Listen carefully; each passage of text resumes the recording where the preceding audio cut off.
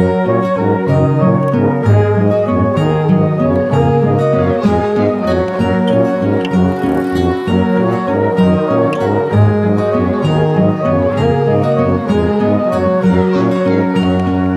and my friend are walking to a bar on a cool winter's evening underneath the stars, and we'll find some. Well, hello, everyone. It's the friends in your ears who talk about beers. It's episode 107 of The Cool Room.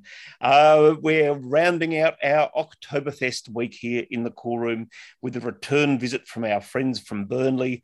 My good friend Travis will introduce them in a moment. But in the meantime, let me just remind you that these podcasts are best enjoyed with a tasty tasting pack from our Shopify store. The tasting pack for Burnley has 6 delicious Oktoberfest beers in it. We're going to be talking about 3 of them tonight, and we're going to see how many of them I can mispronounce. At this point, we're going to have the Pilsner, we're going to have the Lichtenhainer, and we're going to have the Dunkels. So those are the 3 that you should have with you. We're going to make sure that we progress through them slowly in the Zoom room, but if you're listening to the podcast, feel free to pause between one beer and another so that you can savour and enjoy them along the way. And I'm going to suggest that we try and keep a little bit of each of the beers at the side so that when we have the last beer, the Dunkels, we can compare all 3 next to each other. The first one's obviously a little bit warmer by then, but really just interested in having some conversations about the kinds of hops and yeasts and whether there's any continuance of those flavours, which is perhaps a little bit more nuanced than we normally do. Before I hand over to Travis, just a reminder that we've got some great fun events coming up in future weeks. For everyone who got the October pack, you'll already have the beers that you need for Capital next week and for 3 Ravens the week after. And we're already putting together our November lineup. Very special visit from Moondog, who have some very fun beers, some of which you'll have heard about in public, some of which you won't, but you'll have seen that it's their 10th birthday coming up. And so there's some good fun to be had on that front. Return of Mr. Banks, and we've got some international guests lined up as well. With all of that said, the dogs are barking. The camera at Burnley is going to the ceiling, so I can see they have a lovely fan. They have no ceiling windows. No ceiling windows makes me think, gee, it's chaos there. Travis, take control. You're in charge of ceiling matters in the cool room. Hello, David. Yes, that went way off track, that intro. That was actually quite impromptu of everyone. I thought that was pretty cool. As David mentioned, tonight we've got Burnley back in the cool room. After what is about probably 12 months or so since our last in. We're going to taste some cool little beers, but before we get to that, Michael, Chloe, welcome back to the cool room. How are you? Hello. Sorry, Michael has a really annoying habit of literally waiting till the last second to do something, and he's literally just waited till the last second to go and get beers. So he's just coming back now. He's also decided like everything we normally do around here. Yeah. He won't be the first guest. Yeah. He wouldn't be the last. Or host. Or host. Or host, yeah. Well, we've started tonight pretty loose, and we haven't even started drinking the beer yet. This is going to be a good night. Guys, since the last time you were on, we've probably expanded our listener base throughout lockdowns in Melbourne and so on and so forth. I'm not even sure what lockdown we're up to anymore. It's all sort of blended and become one very long one. Let's start off with something fun we like to do. I want you guys to introduce each other for us, for the listeners that weren't here last year, and tell us what the other one's favorite beer style is. All right, I'll go first. This is Michael. I met him outside a rehab centre, and I said, "Come here, young orphan. Let me give you a hobby and a home." Anyway, he's a good guy. Don't believe what you hear about him because it's 98% lies, though the 2% are stingers. I would say his favourite beer is, in general, the ones that we brew. Well, this is exactly the point. You have to figure out. Yep. I mean, they're both the same. Weizen. That was a very accurate description. All right, so I can't think of a good backstory for Chloe. So, who was walking out of the rehab centre and who was walking in? I was doing my godly duties and walking past. I'd recently been asked to leave Next Top Model because they were like, "You're too good," and then I was walking past the rehab centre. For charity work or something. Anyway, this is Chloe. She's head of all things creative for Burnley Brewing. See, I'm actually saying something. Yeah, that's good, right?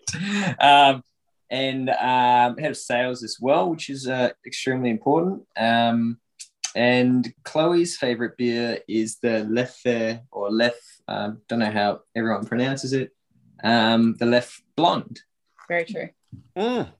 Nice, good choices. You can tell there's already a theme there. We love it. We love a European brew. Yes, and we're going to get to that very, very soon.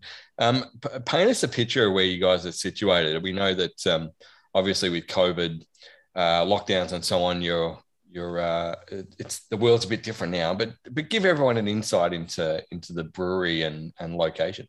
Oh, so Burnley was pretty lucky. We've got a tap room in Richmond at 648 Bridge Road. Conveniently, it is actually next to a rehab centre, and I did not make that up.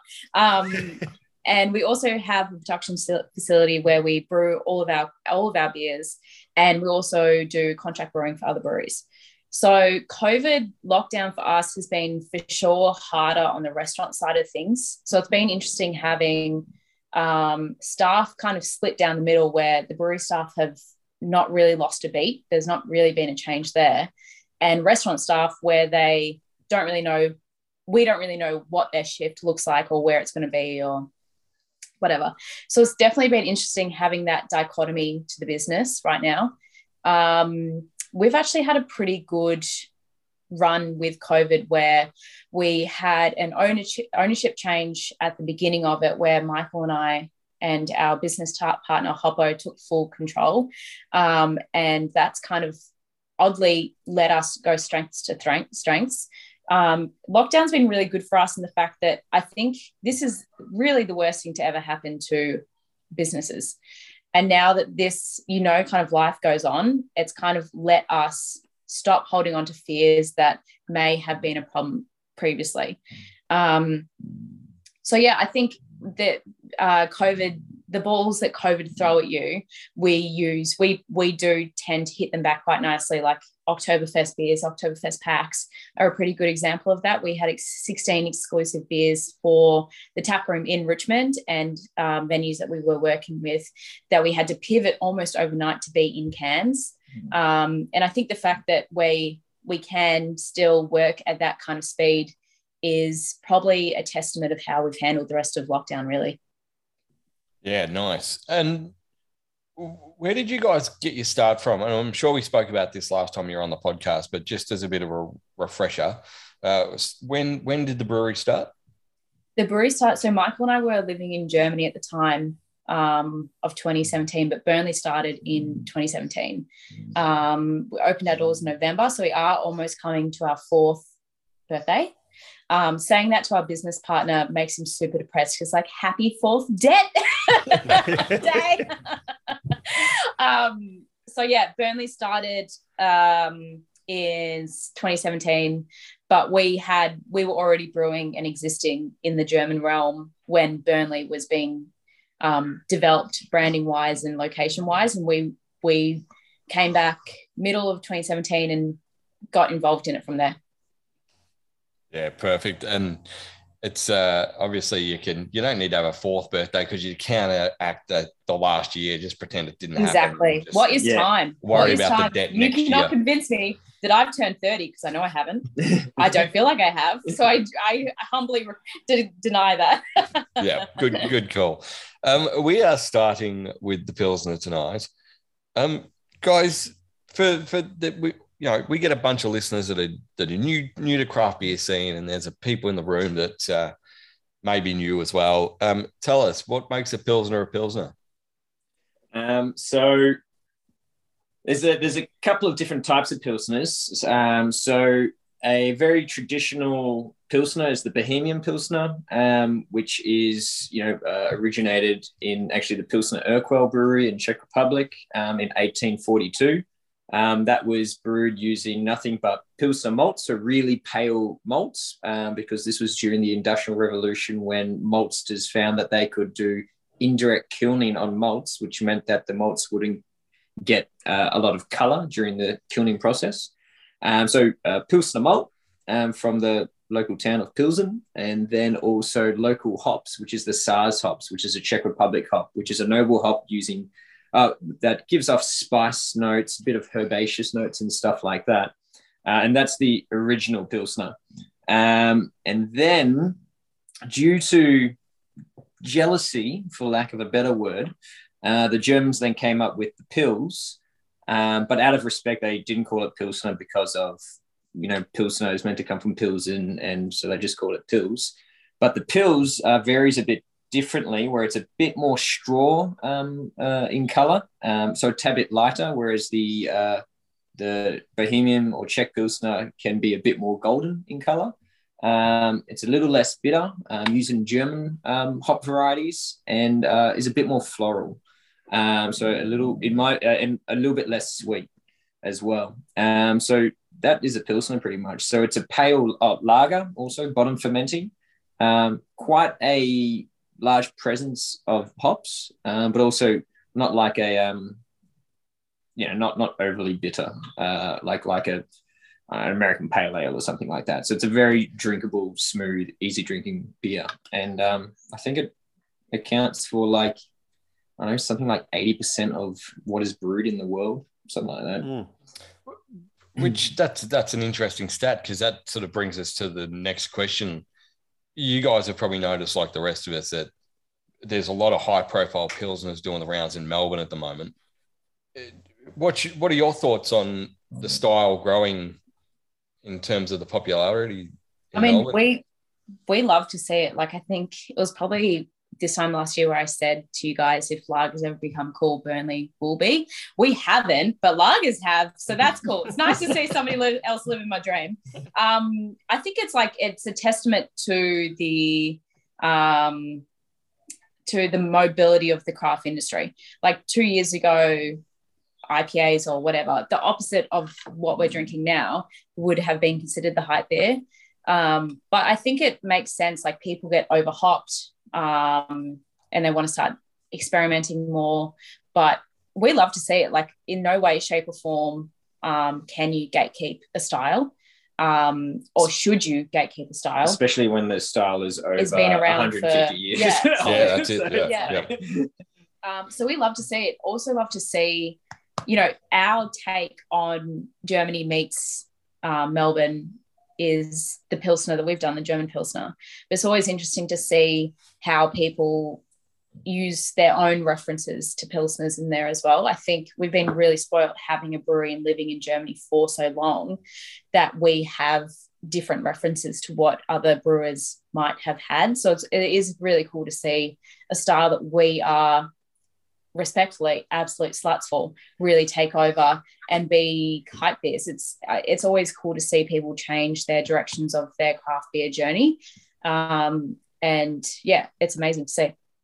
And this is a Burnley Pilsner, and you put your personal style in it, but is there a beer, a Pilsner out there that you've based it on? Is there something you've had overseas and you've kind of, that's been in your head when you've come up with this one? Yeah, actually, this one here, I remember last year when we were on this podcast, and this isn't any bullshit or story or any sucking up, but the week after we were on, there was the Weinstefano. Yeah, the Weinstefano with Marcus, which is what I think you did last week too, right? Yeah, we did. We did it the other way around this year. I was in the car and my father-in-law was messaging like, "You guys are missing out on something." It's like, right, I'm trying to run a small business here, right? I can't join everything. And welcome to your father-in-law and mother-in-law as well tonight. Yeah, they're in the room again tonight. Yeah. So when listening to that, having the Weinstefano Pils, and you may have even remembered last time.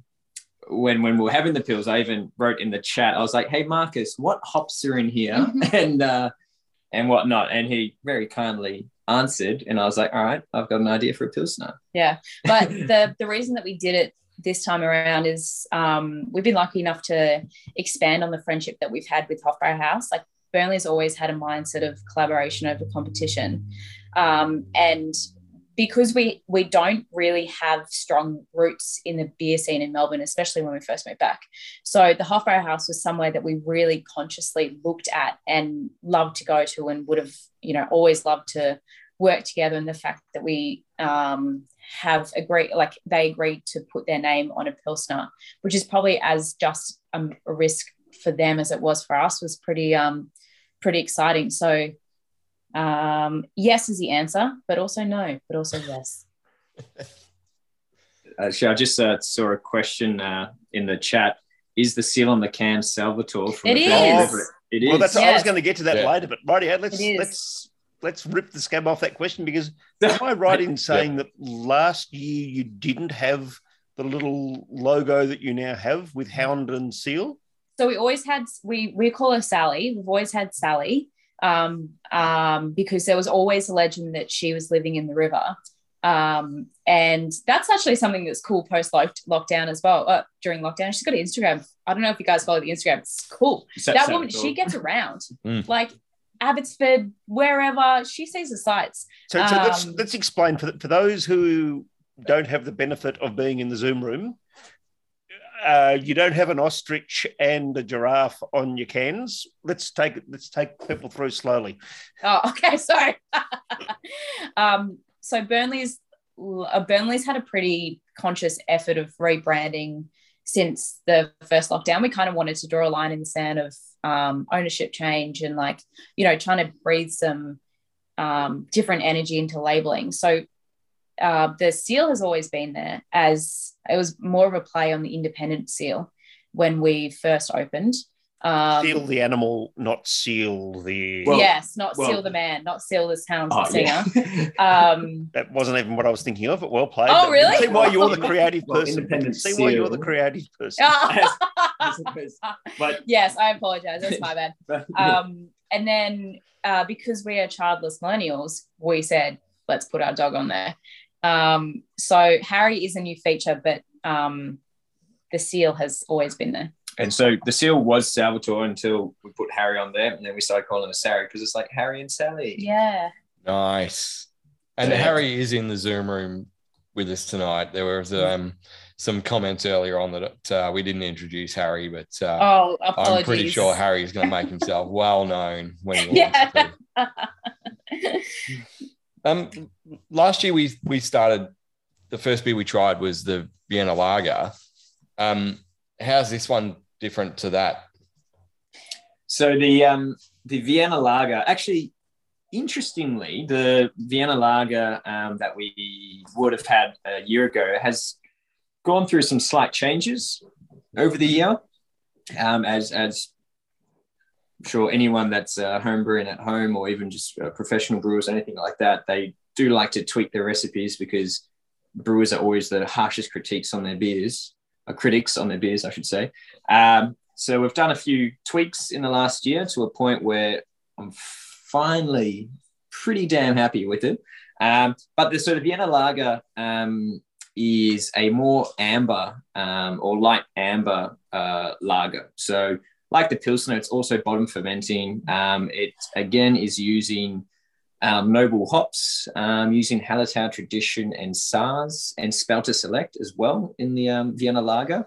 But because of the more darker base malt, so the Vienna malt, and we've also got some Munich malt in there as well to bring the colour through, you've got a bit more of a bready, light toast background of the malt, which then balances out that bitterness. So even though it has roughly the same bitterness as our Pilsner, the malt actually counteracts it and makes it a bit more smoother. And yeah. So Vienna Lager was also was the first lager in our core range from day one when we opened. And has just slowly been evolving over time to the point where I'm I've always been happy with it, but now I'm starting to be like, oh yeah, I'm just going to warn you, we do live on a street where they love to do doughies. So if you hear someone rip something past, it isn't attack. It's just bogans being bogans. Now, I didn't think you guys lived in the western suburbs. No, he's living the dodgy part of Rye. That helps. I'm just going to cut in for a moment there and say welcome to all of our new listeners from Norway. And quite seriously, I've got no idea where you've all come from or why you've been listening in the last week or two. But the phrase "doing doughy," the bogans are doing doughies, is no reference to baking. Just email us and we'll sort that out for you. But thanks for listening. You can, but to answer your question, basically, the way that we see the difference between them is the Vienna Lager for us is like an old school winter classic, while the Pilsner is like the fun, funky summer beer. The crisp boy for the summer. The crispy lass who always has sunscreen. What's been the feedback on the Vienna Lager? Because I know last year when we tried it as the first beer, I think the response in the Zoom room was that it was just absolutely fucking amazing. And it's still, as soon as I see it in a fridge somewhere, I'll always grab a can. Have you guys got much feedback? I know because, you know, you're not open at the moment. You're not having that sort of face-to-face with people and stuff. Yeah. But can you tell us a bit how it's all sort of gone on that front? Yeah, I mean, it's just like, I think the fact that we've had it since day one has kind of been, and it's still around, is kind of symbolic of how well it has done. Yeah. Like, we're very good at carving, in my opinion, at carving out our own lane and sticking to it. And I think the fact that even though people said, I don't want to drink a Vienna Lager, it's for my dad, I said, get daddy issues and drink Vienna Lager. So the fact that we've stuck to our guns enough where I think people are trusting that style a little bit more. So maybe they weren't comfortable drinking it 4 years ago. They might be giving it a go now because either they've had the pale ale or they've seen it around long enough to kind of be that earworm where they just want to try it. So we've had really good feedback from it. But I also think it's been around long enough where we don't really get the feedback from it like we would a new release. Yeah. Yeah. And it's interesting, Travis, that last year we didn't start with the Vienna Lager. We actually started with the blackcurrant Gose. Oh, yeah. Oh, so see, that there was... you go. That's interesting because I'd forgotten about that. And like the Vienna Lager had completely been the one to stick in my mind. That's so interesting that that's how it's done because normally like that Vienna Lager, that Gose was a showstopper. Like we get a lot of people asking for that back. But it's interesting that Vienna Lager is one that stuck with you. Must have been a very good beer. Yeah. Guys, we touched on the COVID stuff and the lockdown stuff. And before we move on to the next beer, you guys looking forward to reopening, obviously. Tell us, what's the plan when you get to reopen? I'm a little bit nervous about reopening, if I'm being honest. Mainly because I don't love putting my staff into harm's way. And I just don't know what that looks like. We've obviously reopened before, but it was never reliant on vaccines and it was never reliant on people following rules in this way. So I'm a little bit nervous about that, mainly because I'm just not, like we've had protests go past our place on Bridge Road before, and that itself was shocking enough where I think it's put a little bit of a hesitancy there in my brain. But with that in mind, I cannot wait, and I will be ripping some serious beers the day we can for sure. But yeah, I like for as well. We're a venue that doesn't have a lot of outdoor seating, so the opening rules are a little bit sus, and we're still not sure because we only have 3 outdoor tables, so we're not really sure when we'll be back to full capacity. But you know, we've come this far. I can wait, another month or so. I mean, there's probably some people in the Zoom room that know where you are located, and there's probably some of the listeners that know. Are you able to get onto the council to actually boost your outdoor seating area? No, we've tried to a couple of times. The council don't really lure of us because of the whole. We obviously had that pub crawl thing. Yeah. So which hang on, we had nothing to do with yeah. or anything like that.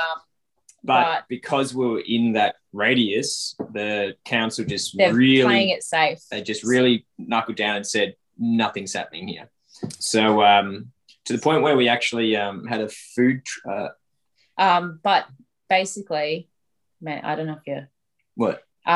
Basically, we It's probably okay. Sally Cap's not turning up tonight. Yeah. So it's basically, we would love more outdoor seating for sure, but I think it's been a fun experiment to see where else we can expand to. So we have had, we're lucky enough to have good relationships with a couple of clubs that we sponsor that have empty club rooms. So maybe there's something there. We have a pretty good relationship with like Dingo Ate My Taco and Hofbrau House who both can move. So I think the fact that while Burnley, the hub is at Richmond, it doesn't have to be. And I think the way that we've kind of we've kind of gone back to parks probably in ways in droves that we never have. I think that itself for us is more exciting than potentially getting 2 or 3 more tables at Richmond. Nice. I like the way that breweries and bars are forward thinking on how they can make the new world actually work. Yeah.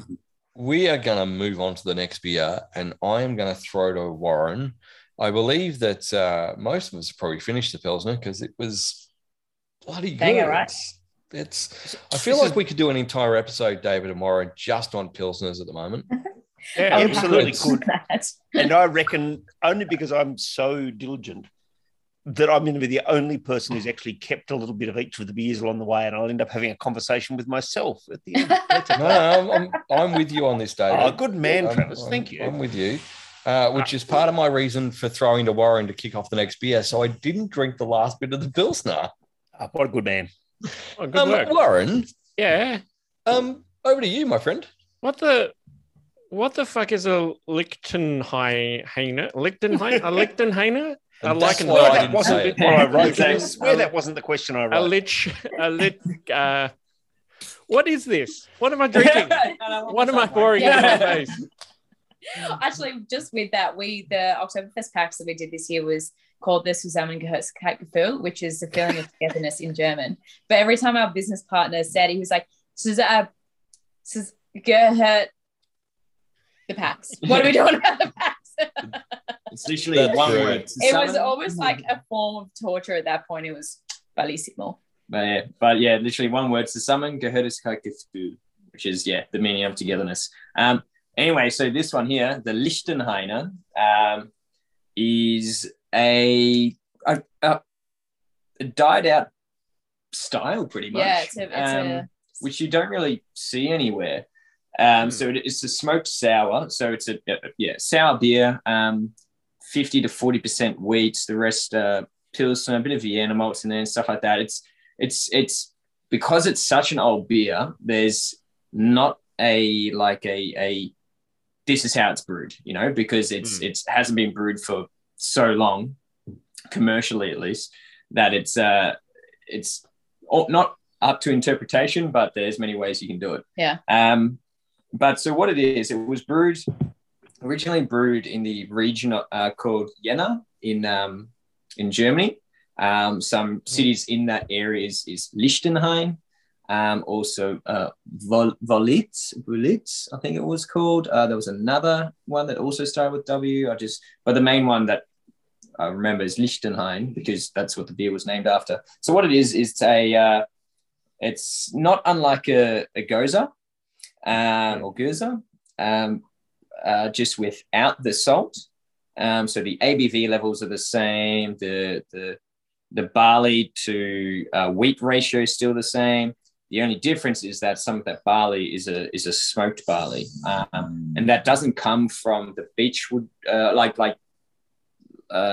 It comes from the direct kilning method, where the smokes themselves would get a bit of color and also get a bit of smoke from the actual fires that were kilning them. So that's the Lichtenhainer. So it's in your mid 4% ABV. Lightly smoked sour. Yeah, so essentially, long story short, it's a smoked sour. The cans actually... We like the long story here. No, I like the long story. Shush, Chloe. We want the long story. The can, actually, all our Oktoberfest beers have the place of origin on it. So if you are interested in where a beer comes from, you can Google it more yourself, more about the city, because it's very hard to draw a line between beers and the towns in Germany because they are so intertwined. We decided to have that shout out to where they're originally from, just in case you're curious. And obviously we can't travel right now. So if you're curious about where a beer comes from and the history of that beer, you can spend however long you want Googling. And what's kind of cool as well, on the front of the label, in the Burnley shield, I guess you would say, is actually the city flag of the Jena region, which is pretty cool, which has the crocodile and the angel, I believe. Yeah, it's cool. It looks like St. George, I reckon. Yeah. And do they have a big crocodile problem over there in Germany? I think it's a dragon. Not anymore, thanks to old mate, whatever his name is. But I think this beer tastes like a pizza shape. What? The biscuit, the flavouring. How about we all just sit back for a moment, guys, and let Chloe and Michael have this discussion together? Yeah. I think we should. Yeah. A pizza shape, huh? Yeah. What do you think? Interesting, because I was gonna say we should go around the room and get everyone's take on it, and I don't think any of us would have said pizza shape. That's the joys of drinking beer with me.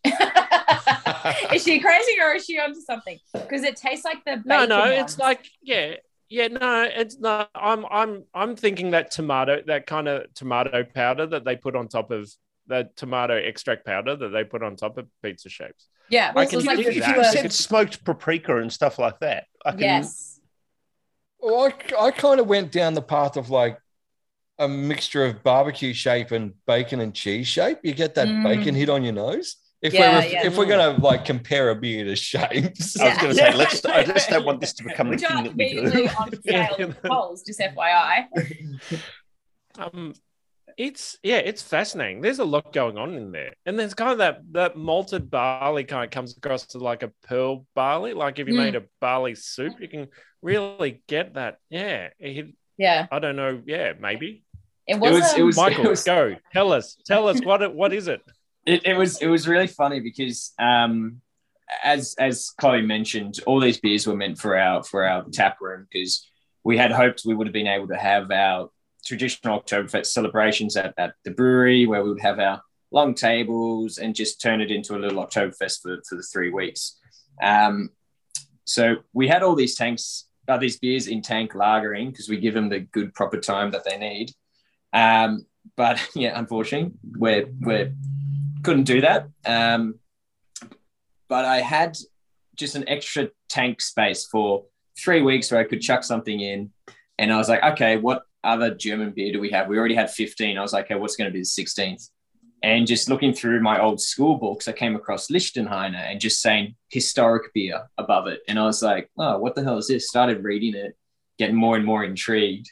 And I was like, all right, I'm going to build a recipe around this. Built the recipe. And as soon as I was brewing it, I'm like, I think I've made a terrible mistake. And then it got into fermentation. And as soon as that CO2 started coming out of the tank and I could start smelling it, I'm like, what have I done? Like, I'm just getting this sweet wort with a bit of bacon and stuff like that.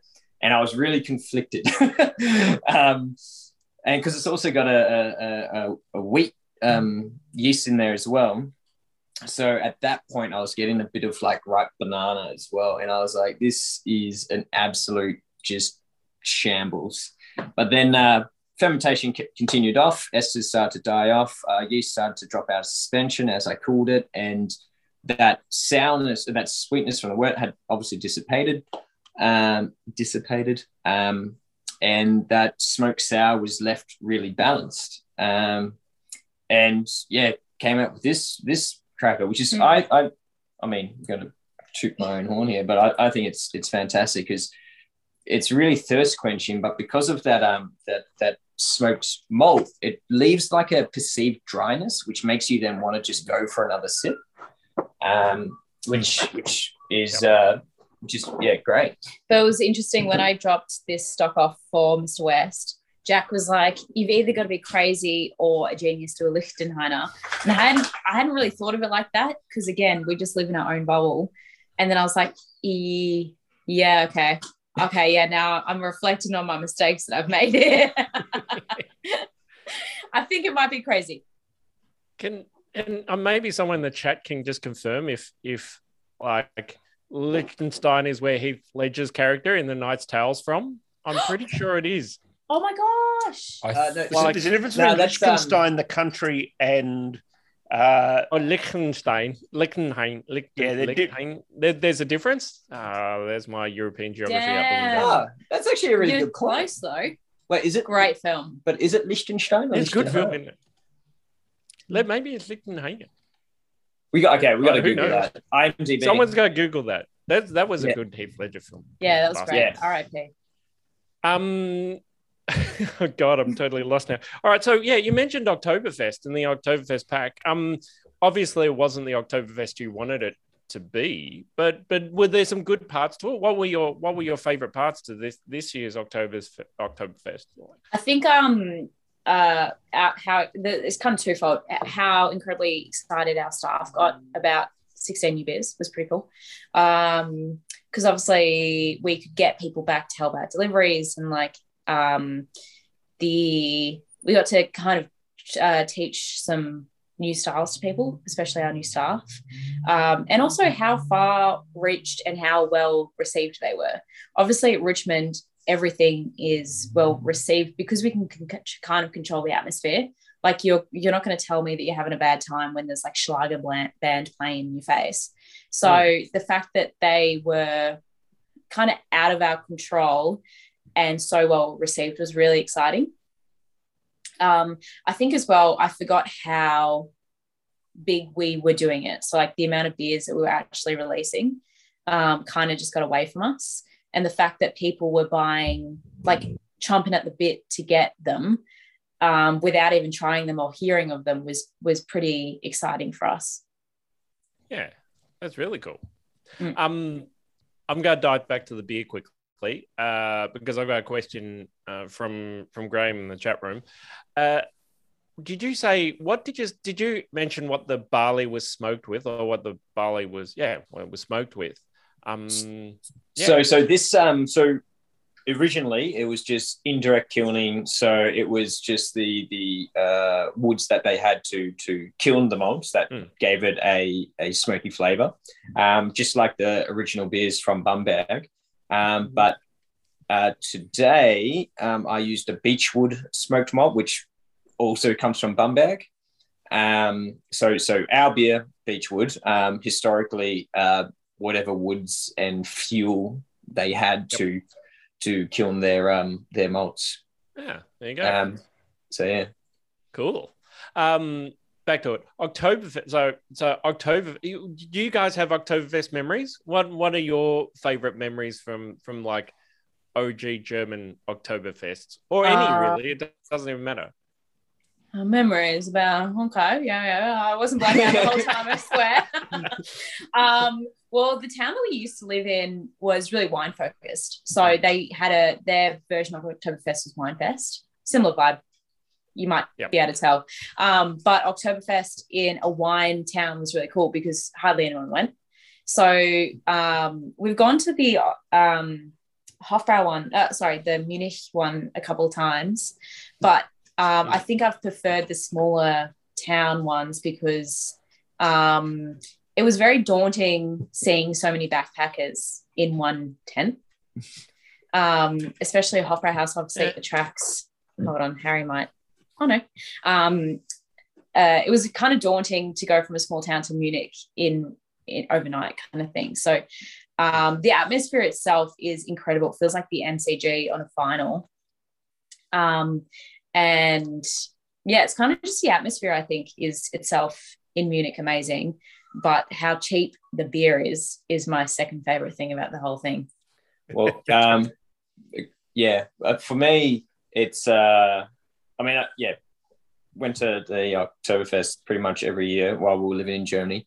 But for me, there was one year when you, I believe, were working. So I went down to... how's that for feminism? I went down to Munich on the weekend, but to meet up with my brother, who was had flown in from Canada. I went down to Munich, And one of my favorite memories was spending a couple of nights with my brother at Oktoberfest when we hadn't seen each other for a couple of years, and meeting up in Munich to have beers was that was a very special memory for me. Yeah, it was always cool with Oktoberfest because you knew people were in town for it. So it was like catching up with friends for X amount of years that you haven't seen them at a place that was really cool to show off Germans being German. And even like how big it is there. Like there's a whole TV event around like cracking the first keg open, and like the historical part of it. It's really cool to be, even just for a day, to be part of that energy and vibe.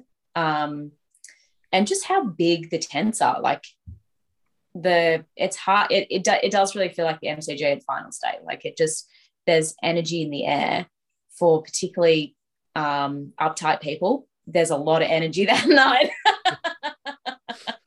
What's actually what I love about it though too is also for those 2 weeks, there's an actual Oktoberfest channel on the TV. Yeah, so you can just check in and see what's going on. It's so funny. Cool.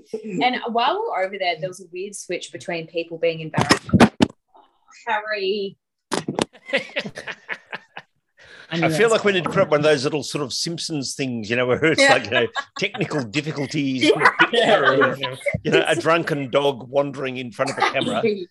Welcome where back. was I before? I was rudely interrupted. He's Hungarian as well, so let's not look into that, shall we? Yeah, it was very cool to be part of something so big, even if it was just for a couple of days, and so historical as well. Does it happen in the little towns as well? I mean, I guess that's sort of so can you paint us perhaps a little bit of a picture about some of those sort of smaller places, or Michael, when you were doing your apprenticeship and so forth, what was that like? It's still a similar vibe, like still it's still in massive tents and it's like electric energy, but it's nowhere as big. It would probably fit inside like, I don't know. Well, it depends on the town, because the one in Cochem was pretty big. It took up the whole the marketplace. It's almost like South Melbourne market size. Oh yeah. So still pretty big for sure. Decent size. Yeah. But you just know every single person who's there. Absolutely That's the only everyone. difference. So it's like, oh, there's Martha. Jesus, I just don't want to see her today. Yeah.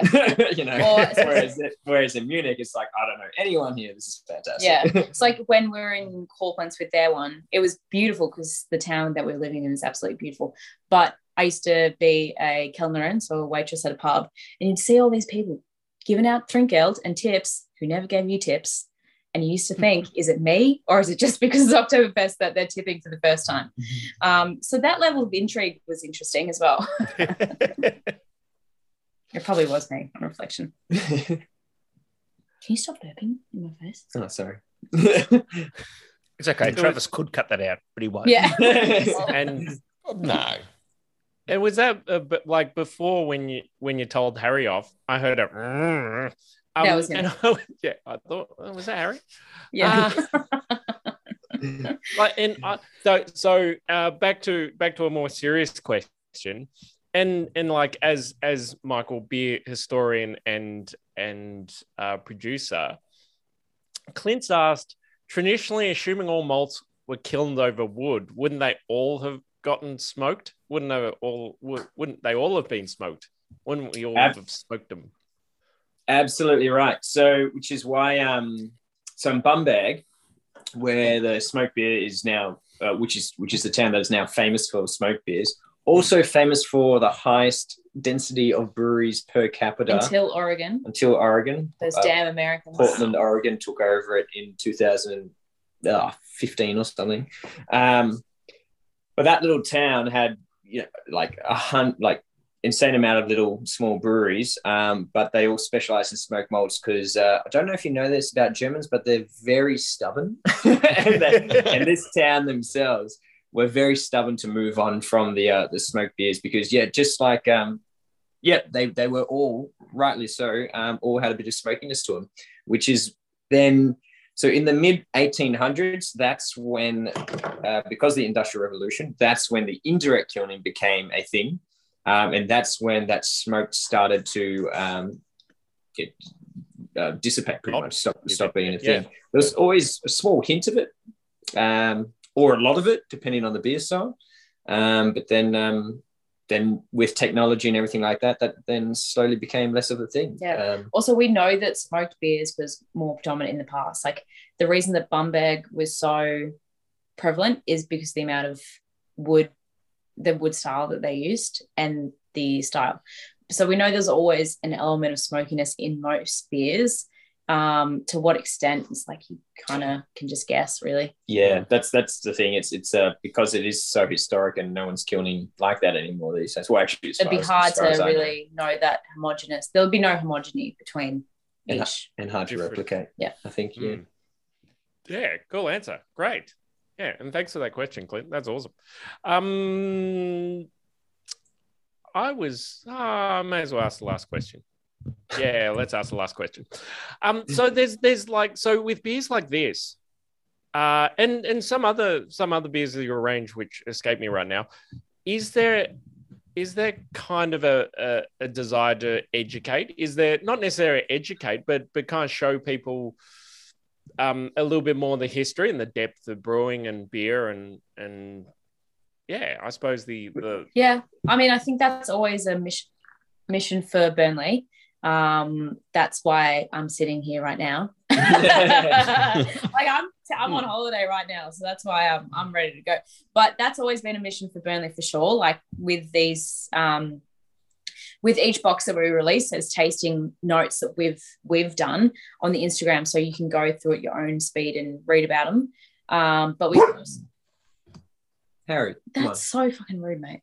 But we also just want people to be excited to learn about new things. So that's why we put the reference to what town the beers come from. And if you've ever looked at any of our cans, there's no secrets to what goes into it. We've got the Plato, we've got the EBC, and we've got the IBU. So if there is one time when somebody is curious, we just need them to fall down the rabbit hole, and then they'll stumble like Alice and then wear the Alice in Wonderland location. So there is for sure a emphasis on us teaching people about these styles, but also if people just want to drink beer, they're more than welcome to. Yeah, that's pretty cool. And with that education, where's the balance in just selling beers that people just want to smash? Like, is there I don't know, is there a balance to that? Where do you start and stop? Where do you just go, oh, we shouldn't brew that because they'll never sell? There's not, I don't know if there is really a line. Basically, like if you're talking to someone and you know they just don't they don't care, then there's no point wasting your breath. Like we're not going to force somebody to learn something that they're not interested in. But there's not really, like we drop German beers really regularly. Like we do Doppelbock and we've done German beers really often enough where people, if they want to learn more about their beer, they're more than welcome to ask us. If they just want to try something new, yeah, like I said, go for it. But there's brewing a historically accurate beer, it isn't going to stop us because we have to explain to people what it is. Like for us, if people want to know, it's more exciting. If they don't, then we not really fussed about it. Actually, for me as well, it was just reading it. I want to try that. Let's give it a shot. Because, well, yeah, because why the hell not? Yeah, really. I think the way that we decide what beers we want to do is the beers, like we know what it's like to almost have lose your business, because that was really a reality almost every month for the past year. So every release that we do now, it's would we be happy to sync with it like the Titanic? And would we happily explain to somebody what it is? So yes and no, but also no. I know I didn't answer your question then. I apologize. No, that's all good. I think that kind of covered it perfectly. I don't think it was particularly well asked question. So. It's a team problem. Well, it actually reminds me of this moment that I had with Black Arts when I was doing a tasting there, and it's very hard. Somebody was basically like, how do you get more people drinking lagers? And it's very hard to get people to drink lagers because sometimes people just don't want to do something that they're told.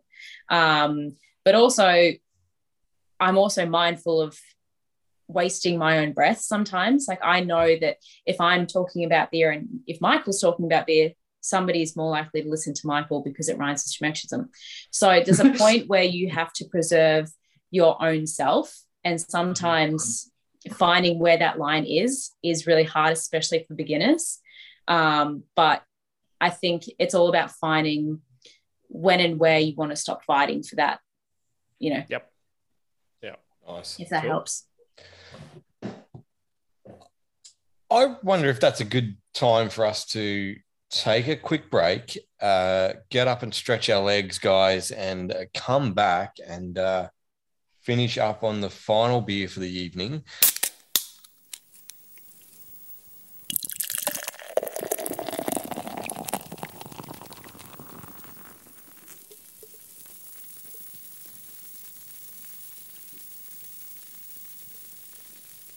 Well, welcome back to the second part of our excellent conversation that we're having tonight with our friends from Burnley. We've been treated to have enjoyed some fantastic Oktoberfest-style beers, have a good conversation about some German moments and German friendships, and, well, we're moving on to the Dunkels, as I pronounce it. How would you pronounce it, Michael? You've been there. Dunkles. See, I knew I'd get it wrong, even something as simple as that. Maybe we're gaslighting you. Maybe you are correct. No, I'm more than happy to go with yours. Look, this is a magnificent beer. Can you take us for a little bit of a guided tour of it? Take us through just literally how it should look in the glass, if we're holding it up to some nice white light, how it should look, and, give us the tasting experience. Yeah, so Dunkles literally means, so Dunkles means dark. So Dunkles beer, dark beer. And so that's exactly what it is. It's a dark lager because as I said, 80+% of the beers in the world are pilsners and lagers. And yes, and the Germans are well known for their lagers. So this is a dark lager. So first thing that you're seeing is that it's very clear. It's not a filtered beer, but because of the lagering process, these beers generally stay in tank for 8 weeks. There's enough time in tank at 0 degrees for all the yeast to and proteins and stuff like that to drop out of suspension. So it's a nice, really clean beer. Have a good head retention on it. Nice fine bubbles.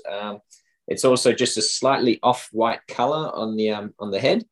But then that beer is a really deep copper color. That's how I like to describe it. If you put it up towards the light, you've got a nice deep copper. So it's not black, because then you're going into the realms of Schwarzbier, which means black beer, or which is a black lager. But yeah, this is a dark lager, so deep, rich copper. So the hero of this beer is the malts. So the hops and the yeast, yeast, like all lagers, takes a really bad note, because that's not what you're trying to express. You're trying to express something in the malts of the hops, but in this case, it's the malts. So the base malt is a Munich malt, which is quite dark. Little bit of a carafa malt in there, which is a de-husked roasted barley malt. And yeah, so that's where you're getting your color from. So on the aroma, you get some bready toast, maybe some caramel notes in there. Oh God, yeah, that's really good. And then in the flavor, those flavors are also the same as the aromas. So you're getting those nice sweet bready notes and toast and caramel, maybe some toffee as well. Can I just ask, when you talk about Munich malts and so forth, is that essentially how a malt is treated, or is it a different grain to start with for those of us? Yeah, correct. Sorry. So that's a style of malt, and it's how it's treated in the maltings. So making malt is just as much of an art as beer brewing, and it's just as much of a science. So I was lucky enough, my apprenticeship in Germany is a maltster and brewer. So I learned the malting side as well as the brewing side, which is really fun. And I actually had to do work placement in a German maltings as well, which was a really fantastic experience. So what happens is the grain comes from the field. delivered to the maltings. It goes through, goes to silos. Then from the silos, it's in the silos for 6-ish months. Then from the silos, it goes into a steeping process where the grain absorbs water and to increase its water content. Because of the high water content in that grain, it's now able to start germinating. So it then goes into a germination process where over 7 days that malt will germinate. And during those stages, the grains will create enzymes, and those enzymes are very important for the brewing process. That's all the same, but then it's the last stages, which is where you start getting your different malts. So you either let the temperature in the germination process to start heating up, so the starches inside liquefy. Then when they come into the kiln at high temperatures, they crystallize, and you start getting crystal malts. Or you let it finish germination at a normal temperature at 20-ish degrees, bring it into the kiln, low temperatures, long time, you get in a Pilsner malt, which is really pale colors. Or you normal germination, come into the kiln, start a flow, go high, and that's when you start to get Munich malts. So darker malt colors, more toffee notes, caramel notes, as opposed to crystal malts, which give off a bit of toffee. So it's in the way that it's processed in the maltings. So I think I've mentioned a few malts. So Pilsner malt, Vienna malt, Munich malt. Three of the malts, and they're generally named on where they were popularized. Yeah. Can I really unleash my inner nerd? Go for it. We don't often get to have these conversations, but you're talking about the fact that the grains are often kept aside for 6 months or so. Is that an important part of the process? Extremely. So if you so what happens? Oh, put down my beer. That's how, that's how now we're getting serious. No, I like this. So what happens is so when the grain is in the field, so the barley's in the field, it goes through its processes of going through its phases of becoming a barley corn. But at the end of it, it goes into what's called a Keimruhe, or a germination rest. Yeah, thank you. That's it. So where it protects itself from actually germinating in the field. So it initially goes to sleep, goes dormant, so that it won't germinate. And so that barley is then harvested, comes to the brewery, gets cleaned, put into the silos, and in the silos it's aerated, and those barley grains are brought out of dormancy, so that when they go into steeping, they will take up that water, and those grains are then able to go through germination process.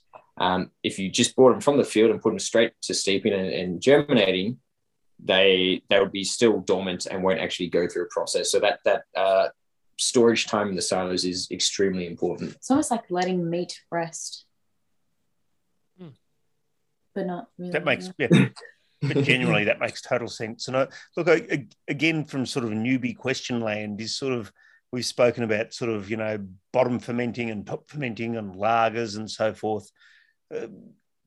Can you just sort of give a very quick summary for people who might be new to the world of particularly craft beer, but beer in general, as to, well, how many different things you can get out of a lager?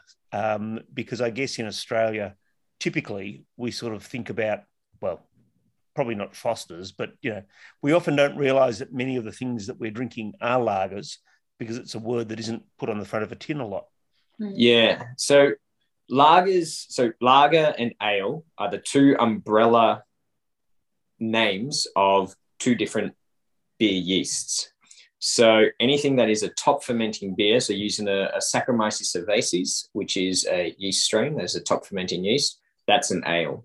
Anything that uses I can never pronounce it properly, Saccharomyces pasteurinalis, I think. It's nice for you to be in the position of not pronouncing something correctly after all of my efforts tonight. Yeah. So I feel we're balanced. Yeah. So that's a bottom fermenting yeast. And that is a lager yeast, or more commonly known as a lager yeast. So anything that is bottom fermenting is a lager. Anything top fermenting is an ale. So like what a Weizen. What does top fermenting and bottom fermenting mean? So where it sits in the tank. If you were to cut a tank open when it's doing its thing, you can kind of see where it's balancing out. So a good way of saying it is during the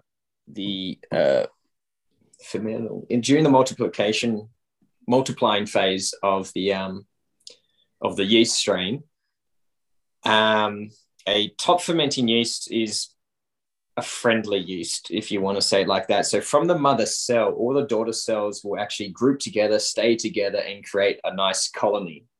So during fermentation, a byproduct is CO2. So the CO2 will grab that colony and bring it towards the top of the tank, and it will do all that. Whereas a bottom fermenting yeast is somewhat less friendly. So all the daughter cells will separate from that from the mother cell. So they kind of sit a bit more separately. So the CO2 can't grab that big colony and lift it up to the top of the tank. So they kind of just hang around a bit lower in the tank.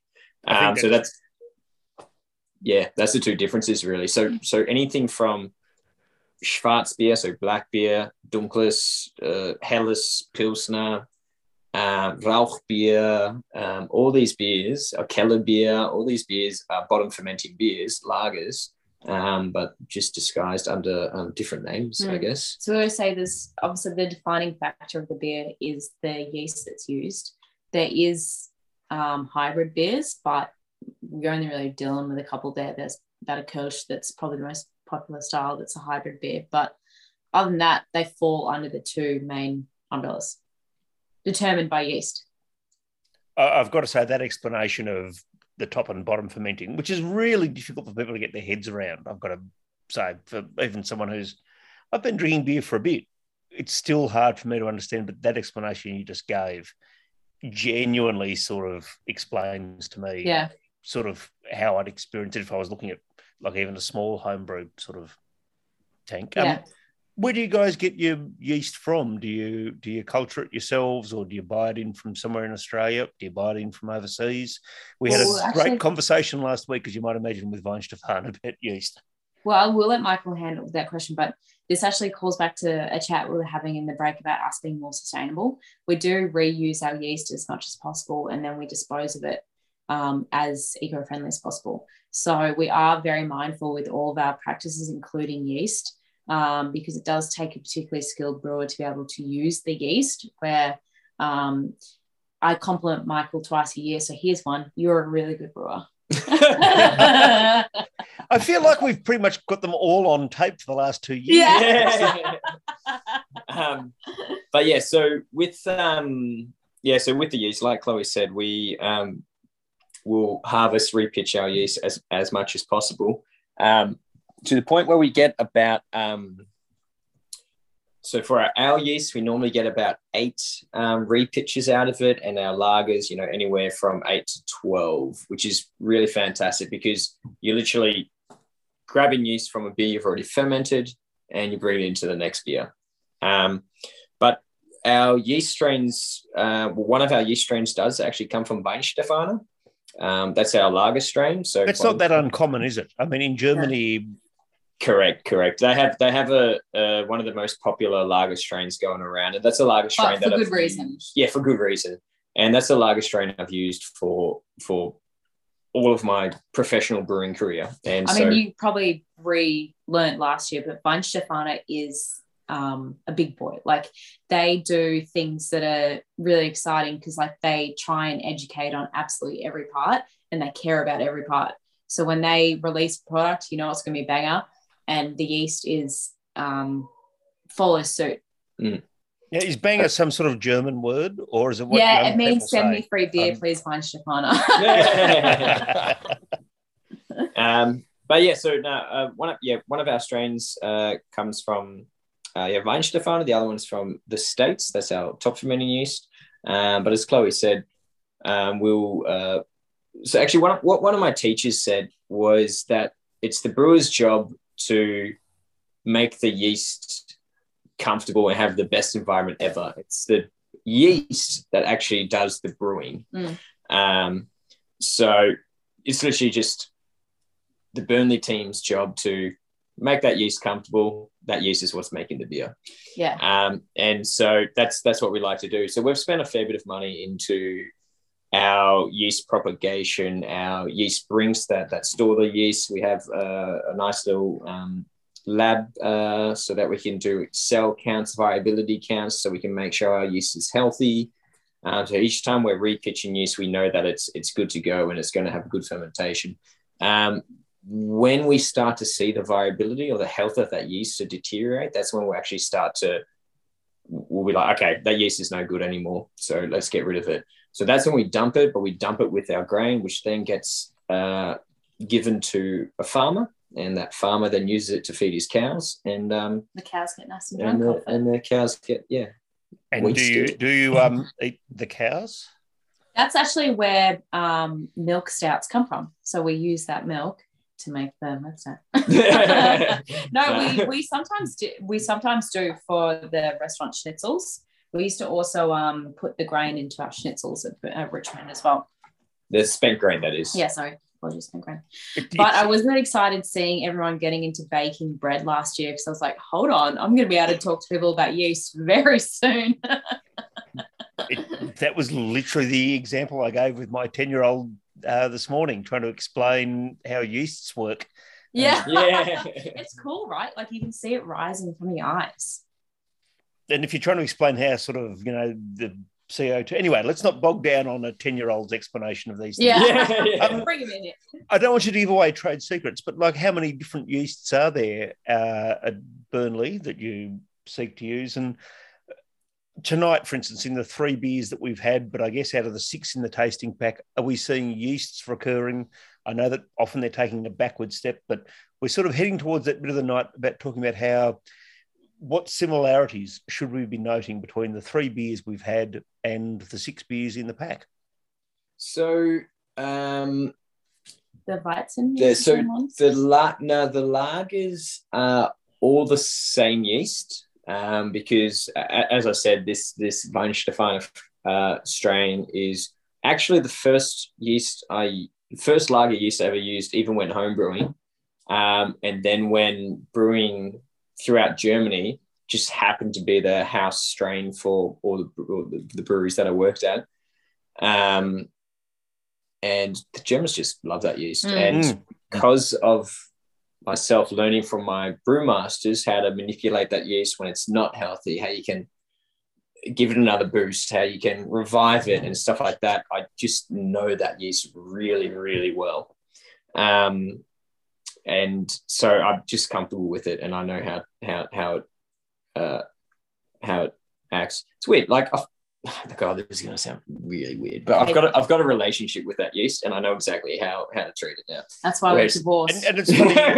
I can see in the Zoom room, your mother's laughing quite happily. Your father looks a little bit concerned. That's okay. They'll have a yeast granddaughter soon. They'll keep them occupied. That's also just their faces. So, but so that's the lager yeast. But then we also have a couple of other yeasts, which is. Do you want to see what's in the tasting back? Because I don't think you would actually know. Well, so the Weizen yeast is a trade secret. Mm-hmm. That is so we've got the Weizen, we've got the Dunkles Weizen and the Altbier. Yeah, so the Dunkles and Pilsner both have the same yeast. The Weizen, Dunkles Weizen, and Lichtenheiner all have the same yeast strains, but that yeast strain is a trade secret. That's just because That's all good. Yeah. Yeah, you don't have to be a reason. Just then the Altbier. What's in there? No, I'm just saying because I just love the characteristics of that yeast. And the Altbier is and that's what Chloe mentioned, a hybrid beer that's between ale and lager. This is this is technically an ale yeast, but it's treated like a lager yeast. So it's fermented at lower temperatures. That beer is then also lagered for a very long time. So you're not going to throw the words. Hold on, is that like Warren? A cold lager? Is that a cold ale? A cold lager? What is it again? A cold IPA. Yeah. No, but I've seen cold IPA popping up a lot in the chats, and I don't know, maybe this is a good segue to it. I am going to do a cold IPA. Yeah, we're doing.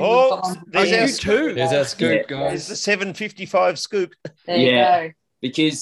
Because well, first off, Chloe was like, we need to do another IPA. No, I didn't. I said we should burn this place down, and you said no because it's too much money on it. So we both remember the situation a bit differently. Yeah. But yeah, so Chloe said we got to do another IPA, and I've been just reading up about cold IPAs and everything like that, and how Wayfinder in the States pretty much not ended up creating this beer that was kind of like the anti-hazy IPA. Yeah. And I was like, hang on, lager yeast. I'm a lager brewer. That's what I was trained in. I can do this.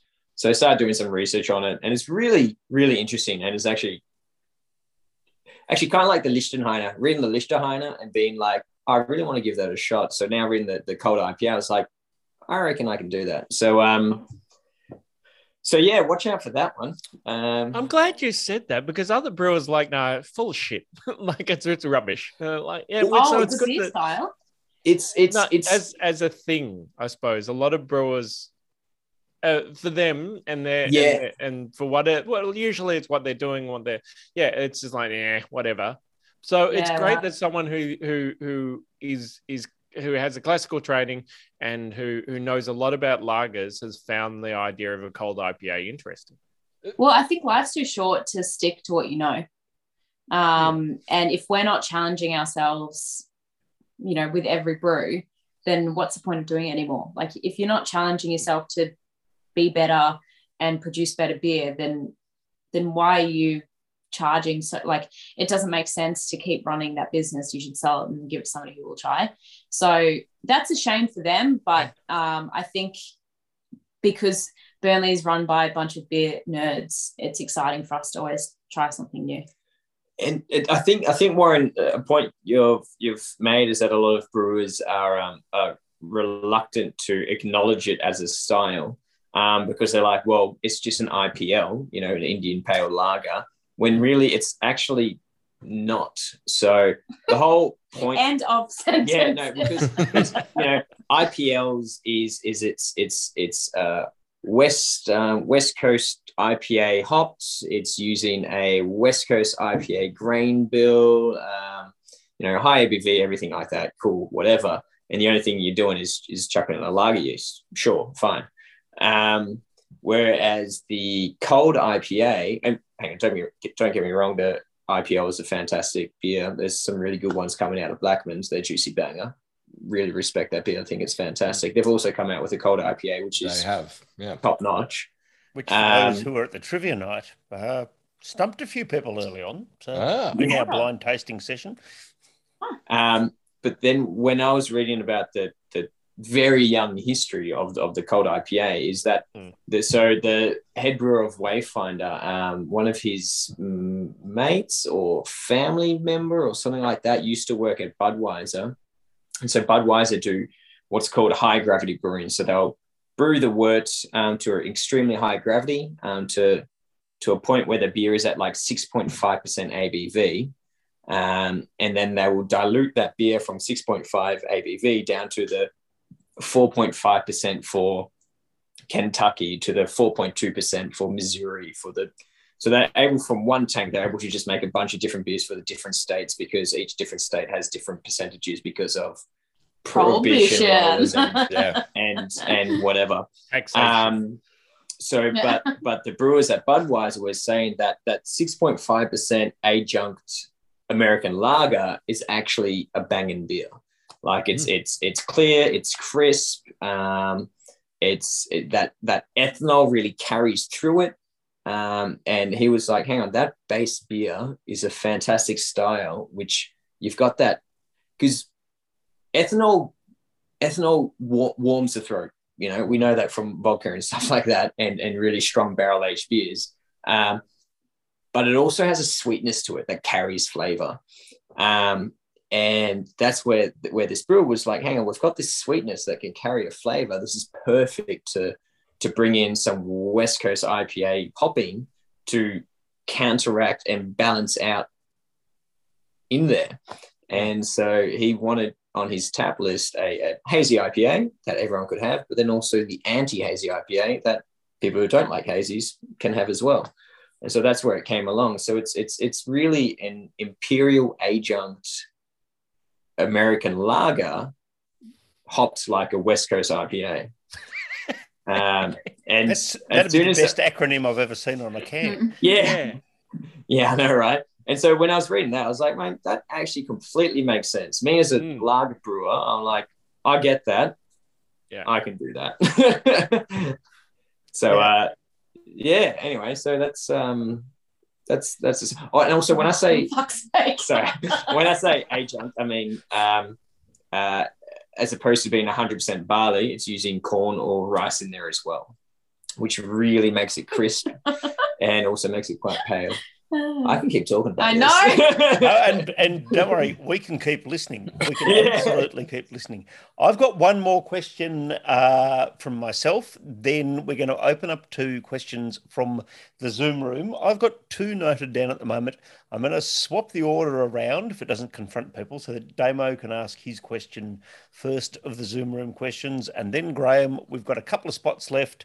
And then we can always sit around after the recording has finished and have a general yarn. But I guess my last question, sort of officially, is, 16 beers as part of your Oktoberfest this year. Are there still German styles out there that you haven't brewed yet that you want to? Or I guess beer styles in general? Yes, definitely. Yeah, sure. Yeah. Can you give us a little, what's out there? Is it, and why haven't you done it yet? Is it just you can only do so many every year, or are some just that little bit trickier? So one that I really want to do, which is extremely hard to do, is a Roggen beer, which is a rye beer. And so traditionally, that would use 60% rye. And if anyone's a home brewer or a brewer, or even just knows grain, so rye has an extremely high viscosity. It's very, very bready and extremely hard to brew with. And I wanted to try one this year, but as soon as I started putting a grain bill together to make it, I was like, this is just not going to work. It will not go through our lauter ton. It would just... Crofty's just said it would take a week to lauter. And he's absolutely right. It would take a week to lauter. So so that's one beer I definitely want to do. There's just some challenges in producing it. Another beer is just a straight Gurza without any fruits, because we've done like a Mandarin Gurza. We've done a few others. But just a straight one, just like the Berliner Weisse that we've done recently, which came out in the Oktoberfest beers. I'd like to do a Gurza just like that. Yeah. But I think the beers that we picked this time around, like Oktoberfest is truly our love language, and it's special for us to share with customers as a whole. So the beers that we picked are the beers that we've had an emotional connection with, that for us is exciting to share with people. So the Bohemian Pils is absolutely one of my favorite beers. Same, it's one of my father-in-law's favorite beers as well. Trying to get that inheritance. The Berliner as well is one of my favorite. Are you worried about that, Chloe? You seem no. Is there an issue there? Is there some? The Berliner as well. Like, we have absolutely amazing stories of drinking them in Berlin. So the beers that we ate in the Weizen as well. So the beers that we picked this time around were just small snippets of an extension of our time in Germany. Obviously, it's like very draining to share that part of your life with so many people. So we did it in a particularly calculated way where we limited the beers that we were sharing so we could do it well. That's excellent answer. Look, I've decided, given that we've actually got your in-laws in the room, and I'm talking slowly so they can. I think I've got their attention now. I'm going to unmute them in a moment before I go to the general audience questions, and ask them which their favourite beers have been. Yes, love that from this Oktoberfest, and I guess again, why I know they love your beers for many reasons, because they're great beers, not just because they're family. But actually, David, I'm going to write down what I think Yeah, they're going to say. Oh, that's even this better. is a great idea. Yeah. You also write down which one's their favorite child. And Yeah, easy done there. Yeah. Okay. So Michael. Yeah. But again, and sort of memories perhaps that these beers evoke for you both, because that's one of the fantastic things about flavors and aromas, and does it take you back to happy memories? For us or the in-laws? The in-laws? No. We've got your memories. I was going to say, I do not need to talk more right now. Michael, are you finished? Yes. You finished, Michael? Sorry, what? Have you written down? Got it.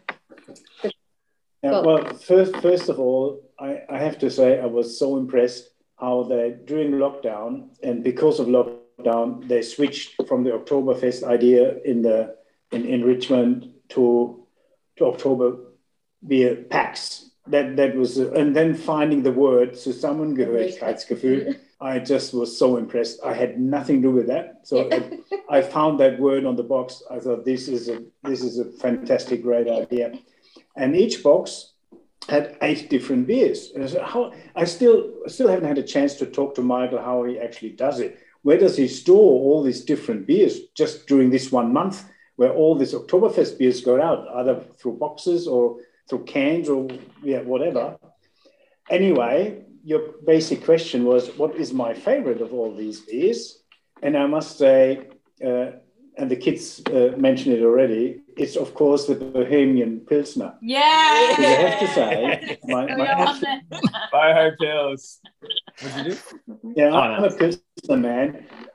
Absolute favorite Pilsner is always Pilsner Urquell. And I know that Michael, that is his benchmark. And I really have to say, his Bohemian Pilsner comes bloody close. It's really, really good. And I have to declare this as my favorite. Yeah. So that's from the tasting perspective. The other highlight from my perspective is, have to say, is the Lichtenhainer. And I brought up in Germany for so many years. I never heard about Lichtenhainer. It is such a niche in Germany. Nobody knows about it. And Michael found out about it. And and as soon as I heard this, Lichtenhainer, where is this from? I did a bit of my research myself, and I was surprised. I did find, and I mentioned on the blog here as well in the chat, that some Australian blogger found Lichtenhainer and wrote about it, and he described it as the platypus of the beers, because it has everything in there. It is sour, it is wheat in there is barley in there, it is smoky, whatever you can have in a beer, it's all in the Lichtenhainer. And then when I read up a little bit more, it is hundreds and hundreds of years old, and was only known in a very small area in Germany around Jena. And it was also, Michael didn't mention that, he probably read it as well. Jena was a university city, and all the students in Jena hundreds of years ago, when they had their free time, which was not much, they went to the villages around and they had this type of beer. And I really can see them sitting there and drinking this Lichtenhainer. And so that was not for the taste, but the idea that he found it, and it's part of the Oktoberfest pack, that fascinates me. And that was, now I'm talking too much here, actually, I think. But so that was my participation for these Oktoberfest beers, which were produced this month by Burnley. Not for a moment should you say that you've spoken too much. That was a wonderful insight, and I think we're genuinely a little lucky to be able to share in a little family moment there. It makes these interactions special for us. But that's only one member of the family. That's your... Okay. Well, mine is dead easy. I'm a wheat beer drinker. Yes. Yeah. Yeah, that was clear. And the memories that take me back to wheat beer when I lived in Bavaria, in Murnau, and I lived also in Munich. And this is when I really got into beer, and it was wheat beer. And the art of actually pulling a whole glass, the 500 ml into a glass. And when I think wheat beer, I think of spring, April, May in Murnau, in Bavaria. Really happy memories. And that's all. I'm very simple in that regard. That's fantastic. We are genuinely very grateful for you coming along last year, for you coming along last week and keeping us on the straight and narrow with those naughty people from Weinstefan, and for sharing that with us tonight. It makes it. It's a very odd time. It's been a very odd couple of years in Melbourne, but to be able to share in some memories and things like that is fantastic. I had a couple of questions that I was going to ask. I'm going to move right on to Damo and get him to unmute himself while I fill for 10 seconds or 20 seconds or so, because anyone who's listening to this podcast for the first time, perhaps interstate in Australia, might think that all of the beers that you do are Oktoberfest or German style beers. We, of course, know from your visit last year, go back and check out that episode in our archives. You've got a much broader palette than that. And I think that's sort of where Damo's question is going to lead us. Hey guys, thank you for joining us, and just thank you for making some seriously cracking lagers, which Australia's been calling out for. But away from that, I've had some really good sours of yours, and I love sours. Your kumquat sour you did for Grape and Grain was fantastic. What's the plan going forward? Any more sours, barrel programs, yeast-driven styles away from hefts? Anything a bit different? Yeah, got a pen and paper. I'll tell you everything. We're re-releasing the 5 fruit sour very soon. We've got a really cool rice lager that's going to come out. We've got a cold IPA that's going to come out as well. Where I think in sours terms. Yeah, no, I'm doing the whole thing. Okay. And then we're reimagining our barrel program, so it's going to be bigger and bolder than what we thought it was going to be. It's actually going to have the branding from our brewery in Germany. Might have a second location to go along with it too. Then in a couple of weeks, we're releasing seltzers for all the horny 30-year-old Melbournes who want to go to a picnic. Especially after a lockdown. Yeah, me. What about those of us who just like picnicking? Yeah. And we have a couple of special things coming out as well. There's alcohol-free range that will be, if you ever had the collab that we did with Mountain Gin ages ago, we're reimagining that as an alcohol-free beer. So it'll be kind of a lemonade sour as an alcohol-free one. I like, but using botanicals though. Yeah, so it's really subtle, beautiful botanical beer. And then I think I've just told you all the secrets. So yeah, I think that's everything that we've got planned for the year.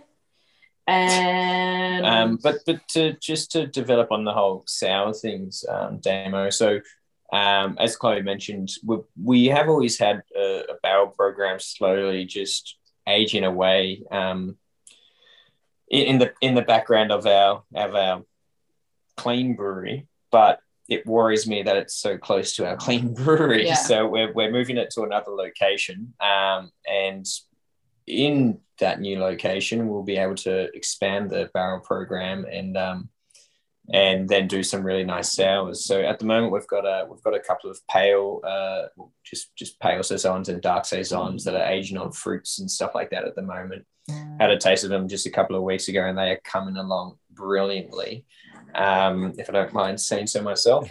But the those barrels have a nice mixed culture of Brettanomyces, a bit of Pediococcus, Lactobacillus, obviously the Saccharomyces cerevisiae from the fermentation, and they're just bringing up some really nice light tannins from the oak. They're French oak barrels, the ones that I have at the moment, and they're just aging well, and as any Just plodding along. barrel aged fan knows, these are beers that take years, and these have been in barrels for Almost 4 years. no. When Julia started, so 2.5 2.5 years. Apologies. So 2.5 years, and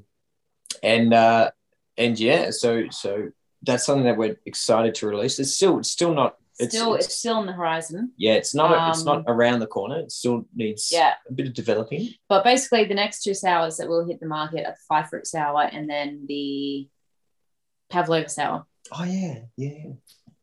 Nice. Now, Guys, that's exciting. Cheers. Thank you. You're welcome. Thank you. There's It's a ripper of a question, Damo. Yeah. I'm going to do my little bit, which might be the silliest thing I've done. I thought it might work, but perhaps it's just not the right beers to do it with. But I hear from you guys. We've got the 3 beers that we've been sort of keeping back a little bit. I'm finding for me that, particularly with the smoked beer, that I'm getting a bit of sort of sweetness, and now that the smokiness is sort of lifted out of the glass a little bit, that I'm getting different flavours out of that. But if you were having those beers that we've kept aside now, do you think there'd be any changes in them, and what would that look like? And at that point, I'm going to hand over to young Travis. I've got a question from Graham, and then Corey and others. Travis, it's up to you from here on in. But what changes should we have seen in the beers that we've had tonight?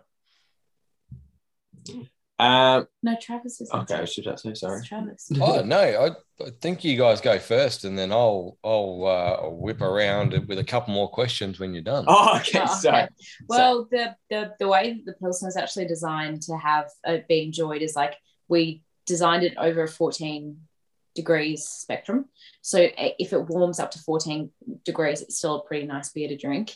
But the Pilsner itself should be somewhat faultless right now. The Lichtenheiner, the baconness is probably ramped up a little bit. The balance of like the sour and bacon might be a little bit off. Obviously, as it gets warmer, it does tend towards the darker notes, which is probably the baconiness. The Dunkels is probably the best one to have, warm, because I think that it's better when it's been sitting out on the bench for a little bit longer, which sounds disgusting.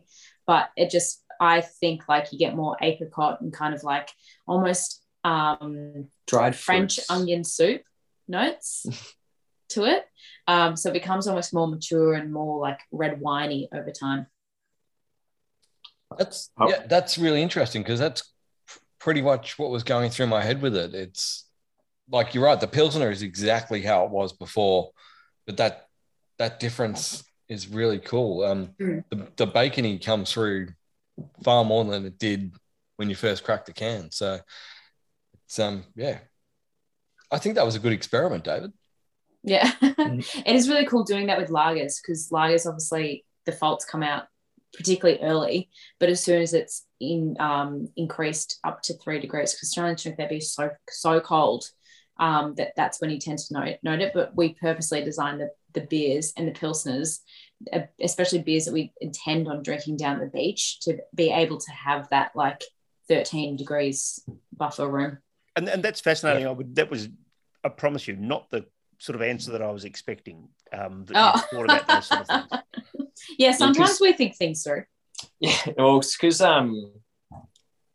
as Chloe said, the most of the tapping systems that are here in Australia are serving beers at like 0 degrees, and it's actually way too cold for a beer, actually, because it's really just freezes your mouth. Yeah, it's numbing your taste buds and your senses and everything. Which is, to be fair, is the only way I'll drink Carlton. So really, a Pilsner should be anywhere between 6 to 8 degrees, and so that's where I like to drink my Pilsners, but yeah. Anyway, we're obviously mindful with these home beers, like we can't control the environment that they come out of, so we try and give them as much buffer room as possible. So anything that we know we can't control, which is predominantly temperature, we make sure that there's that leniency for. I'm going to throw over to Max in the Zoom room, who has an interesting question, which brings us back to a few of our previous episodes. We've had this debate going on for a while now. Max, are you there, mate? I am. Apologies. It started raining in my tin roof, so I hope it's not too noisy. Where do you live, Max? I live in Altona North. Altona. All right. I'm It watching the hasn't rain got to radar. Flemington yet. Well, it's going to come. It's starting to hit really hard now. Not even raining in Yeah, Yarraville yet. Washington. Oh, now it's going off again. So, yeah, who knows. Question I had was about you guys obviously have amazing attention to detail in what you make and your understanding of the beer you make. How much do you think, how much stock do you put into glassware and how important it is to have particular glassware for particular styles? And do you think the glassware should change depending on the style you're drinking? Or because I know the guys last week from Wine Stefan was saying that, you know, Hef's first Pilsner show different glasses. So what's Yeah. Well, we in a perfect world, we would have a different glass for everything at Richmond. But obviously it's a busy pub and you can't control everything. I get really excited when people talk about glassware because that's when you know they're like peak nerd and want to explore everything else that's surrounding beer. So that for us is always really exciting to chat about. But when we are getting people to try our beers, it's something that we don't include just to make sure that we're not excluding them from the get-go. Because like if you're talking about, obviously Weizen has such an iconic glass, but as you're getting more and more niche, you kind of want to make sure that people almost find that chat themselves and want to be engaged in that chat there. Because when we are talking about glassware, obviously that's a financial investment somebody else has to make. We don't ever want that onus to be on them to make sure that they're enjoying the beer. But we are total glass sluts ourselves. Having said that, I will always disgustingly drink red wine out of an old jam jar just as a sign of how much better beer is than wine. But so at Richmond, what we have is like an all-rounders like sniffer glass. Like a tulip. Tulip. So that it's a good all-rounder glass. You know, you've got a nice narrowed opening to intensify the aromas and stuff like that. It's also good for head retention and everything like that. So we've just got a good all-rounder at Richmond. However, when we were at a brewers conference in Germany one time, we actually went to a beer glass education. Yeah, it was cool. Seminar. And it was amazing. So we would have an IPA, a stout, and it was a Pilsner all lined up in front of us, a stout glass, a Pilsner glass, and an IPA glass. And you try the beers in them, and they explain to you how they emphasize some notes of hops in the IPA, roasted barley or whatever in the stout. And then as soon as you've got the same bottles in front of you, same glasses, as soon as you've rinsed out those glasses and swapped the beers around, the beers in the opposite glasses, so IPA in a stout glass, stout in an IPA glass, the beers completely changed. It was insane. Yeah, it is always really cool seeing how that works. Like if you go to, you said Altona, right? You live in Altona. If you go to Hopheads, they actually have some of our tulip glasses. So I think the fact that we try and go with a all-rounder from the beginning, if you are looking to steal glasses, they are the really good ones to start with because it's a good beginner glass. We'll note that in the show notes for them. Yeah. But go to Hopheads, don't come to Burnley. And even it's really cool seeing new brands coming out and reimagining glassware. Like Boomstick is doing some really cool designs, and it's a nice cross section of beer and reinventing how we're using glasses. So I personally think glassware is really expensive, but I'm also not going to be the person that makes somebody invest in that to enjoy Burnley. It's always a great thing, but it's not a necessity for me personally. Because another thing with great question though, I do really enjoy that. Yeah, I think glassware is very important, but it's also a practicality thing. Yeah. So like I've seen somebody do a shoey before. So explain to me how that's ever come to it was only a few weeks ago when we had someone do a shoey on the podcast. Yeah. I didn't know that was still a thing. That is horrific. Yes, it's so ideally you do have the right glass for the right beer. A big thing with beer glasses is that the glass is actually quite thin because you don't want to have a large heat transfer from the glass to the actual beer. because beer should be, as we already talked about, should be served at a certain temperature. Again, each beer style should be at different temperatures. Whereas if you look at the pint glasses here or the schooner glasses, they're quite thick, and that's so that they hit each other, they don't smash straight away. But then they're coming out of the dishwasher at 60 degrees, going beer in there at 0 degrees straight away. The glass hits them up to 12 straight away. That corporate beer that you're drinking right now is no longer drinkable because it's been heated up to express its faults that come with a warm beer. So glassware is extremely important. And I think with Burnley, with our side at least, we've found it a good medium. We've got practical. Actually, no, have we? We've broken a lot of glasses. Yeah, we've broken a lot because you can't stack them. Actually, I don't think we have found it. I think we're just going for snippers. But people that don't work in the tap room are like, yeah, great, love it. If you were to work in the tap room, you'd probably say they're a bad get. Stackability is so important, and I know that IBAC is listening to everything that I say and knows that I'm a member of the Labor Party. But just talking about glassware, stackability is so important.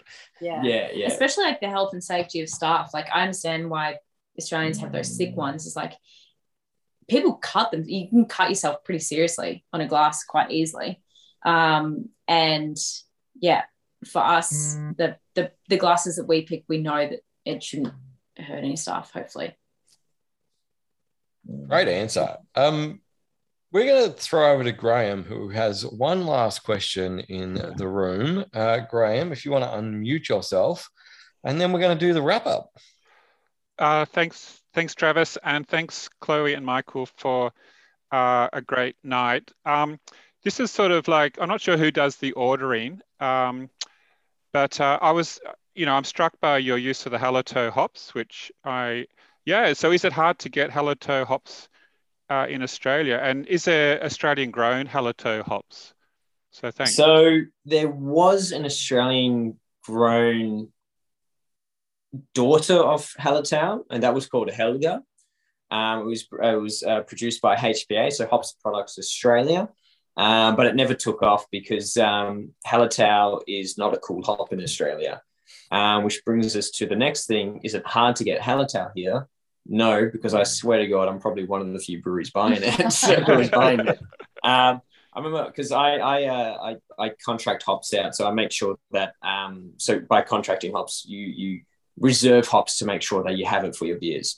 So Galaxy, Citra, Cascade are all very important to our pale ale. I make sure I have a certain amount for the year to make sure that we don't run out. Same with SARS, Spout Select, and Hallertau Tradition.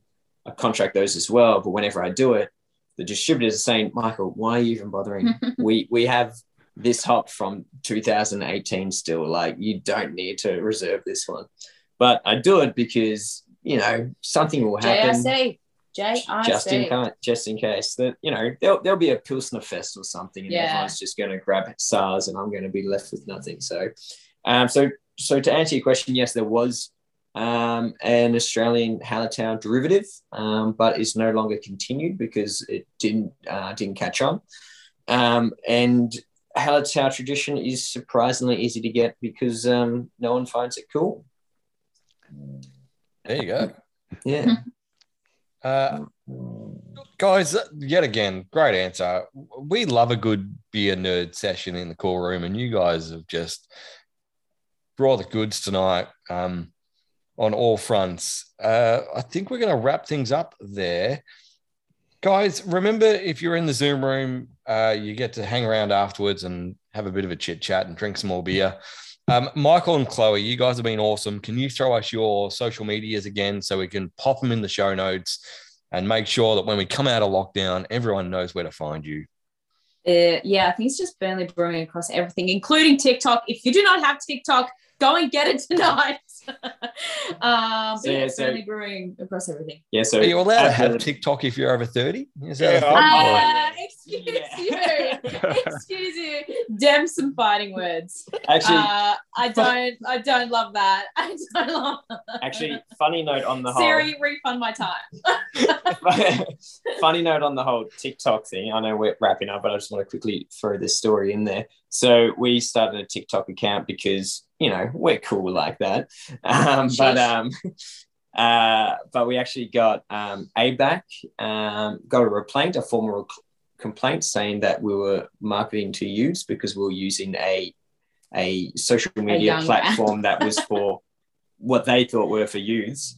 And then I actually spent like a good week writing a 7-page report citing all sort of articles showing that it's an aging social media platform. And then ABAC were like, no, actually, you're absolutely right. You can continue using TikTok. So fight, people. Fought the man. Yeah. And we won. That's fantastic, because I felt until that moment that I might have gone peak nerd tonight. I can just sit back and relax now. Yeah. No, we fight the good fight. Yeah, but actually I have to also say...